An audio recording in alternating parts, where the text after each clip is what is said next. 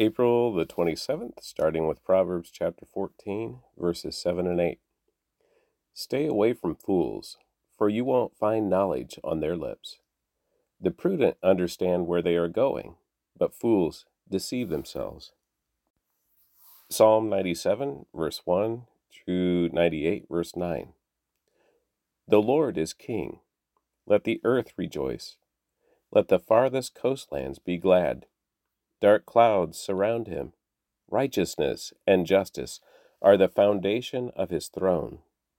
Fire spreads ahead of him and burns up all his foes. His lightning flashes out across the world. The earth sees and trembles. The mountains melt like wax before the Lord of all the earth.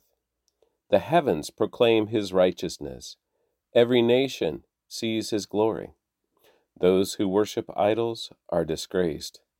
All who brag about their worthless gods, for every god must bow to him.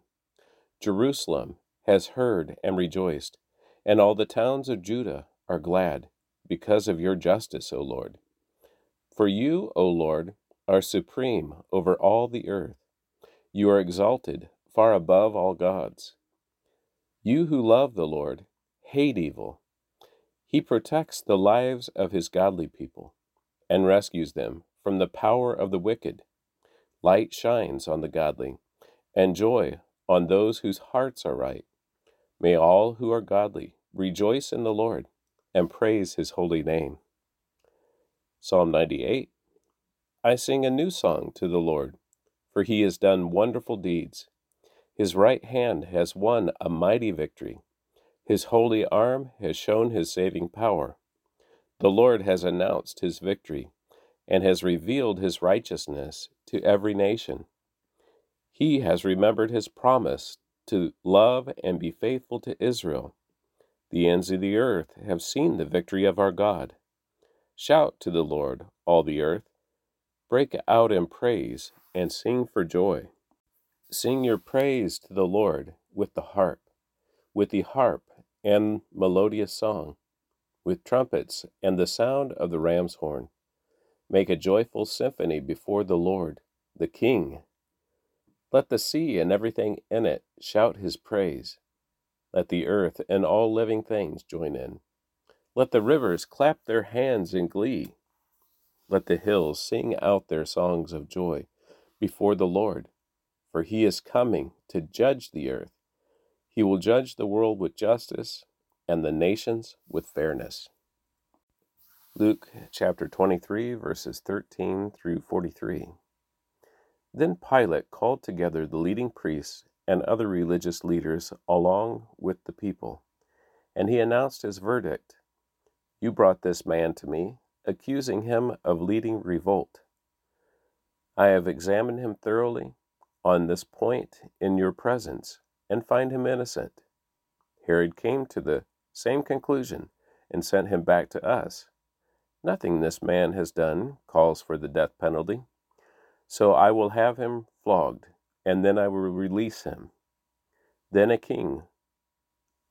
a mighty roar rose from the crowd, and with one voice they shouted, Kill him, and release Barabbas to us. Barabbas was in prison for taking part in an insurrection in Jerusalem against the government, and for murder.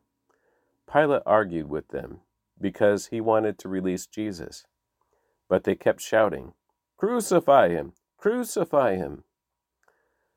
For the third time, he demanded, Why? What crime has he committed? I have found no reason to sentence him to death, so I will have him flogged, and then I will release him.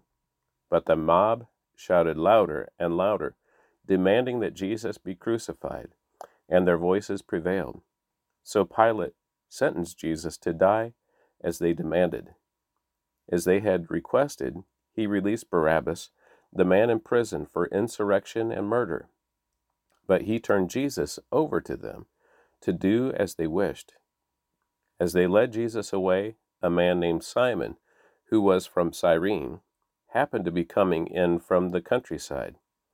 The soldiers seized him and put the cross on him and made him carry it behind Jesus.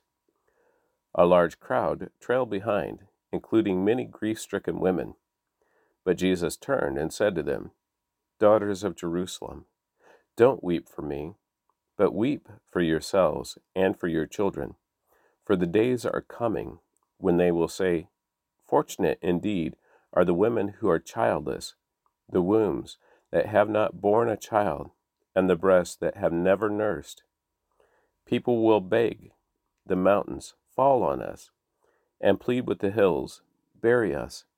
For if these things are done when the tree is green, what will happen when it is dry?" 2 others, both criminals, were led out to be executed with him. When they came to a place called the Skull, they nailed him to the cross, and the criminals were also crucified, one on his right and one on his left. Jesus said, "Father, forgive them, for they don't know what they are doing." And the soldiers gambled for his clothes by throwing dice. The crowd watched, and the leaders scoffed. "He saved others," they said. "Let him save himself if he is really God's Messiah, the chosen one." The soldiers mocked him too by offering him a drink of sour wine. They called out to him, "If you are the King of the Jews, save yourself." A sign was fastened above him with these words, "This is the King of the Jews." One of the criminals hanging beside him scoffed, "So you're the Messiah, are you?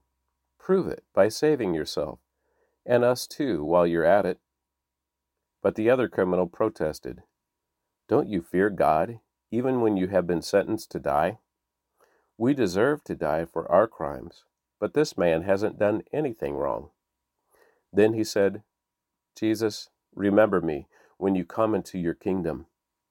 And Jesus replied, "I assure you, today you will be with me in paradise."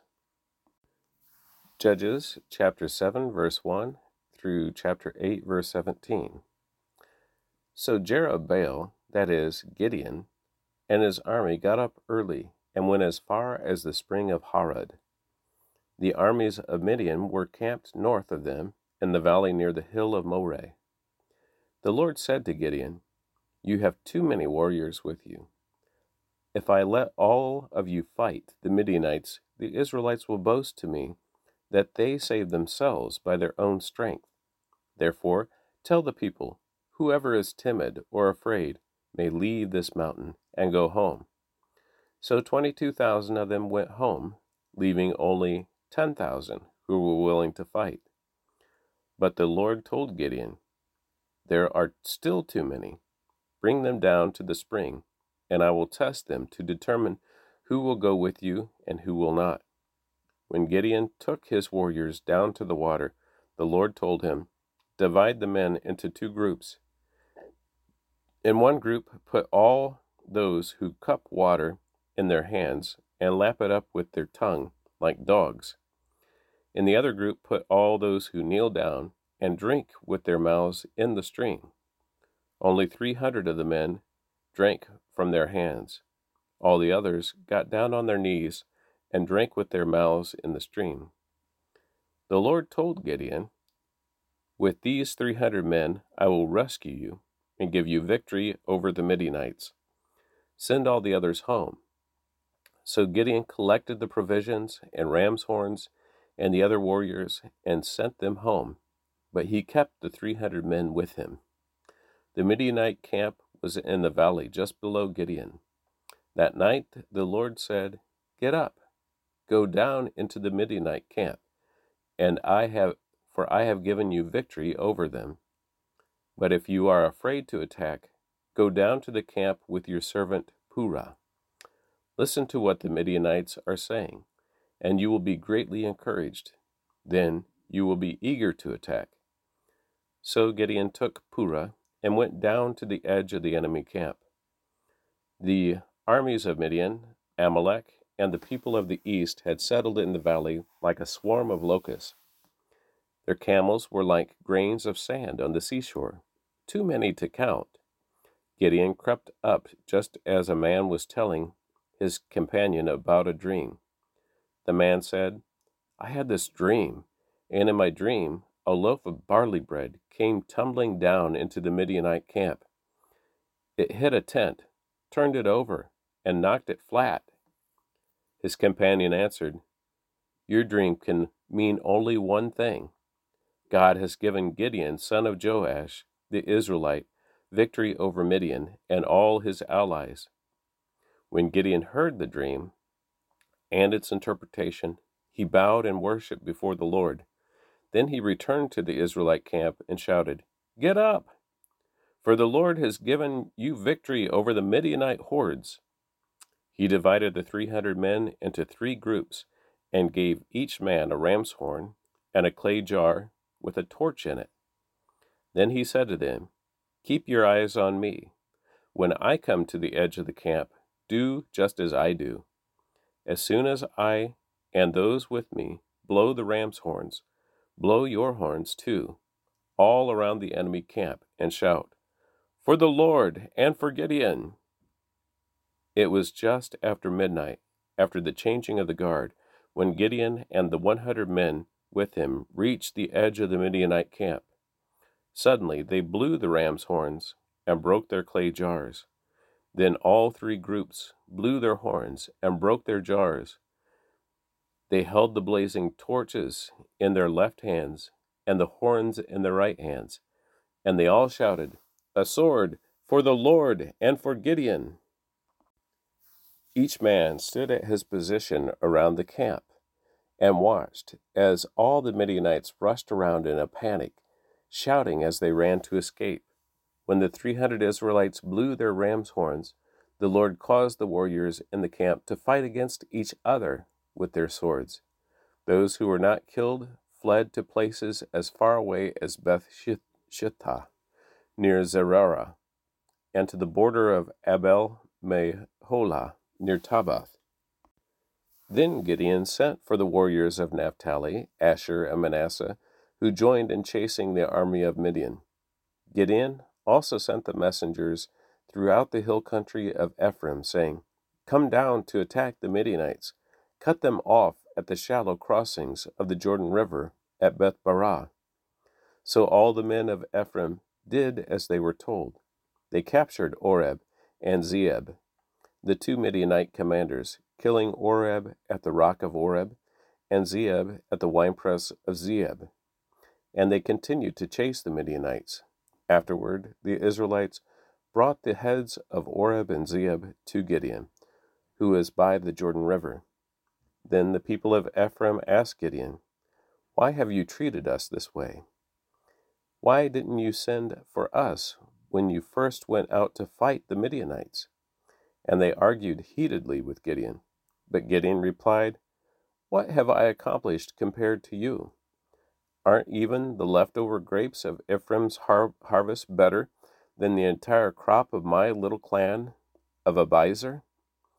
God gave you victory over Oreb and Zeeb, the commanders of the Midianite army. What have I accomplished compared to that?" When the men of Ephraim heard Gideon's answer, their anger subsided. Gideon then crossed the Jordan River with his 300 men, and though exhausted, they continued to chase the enemy.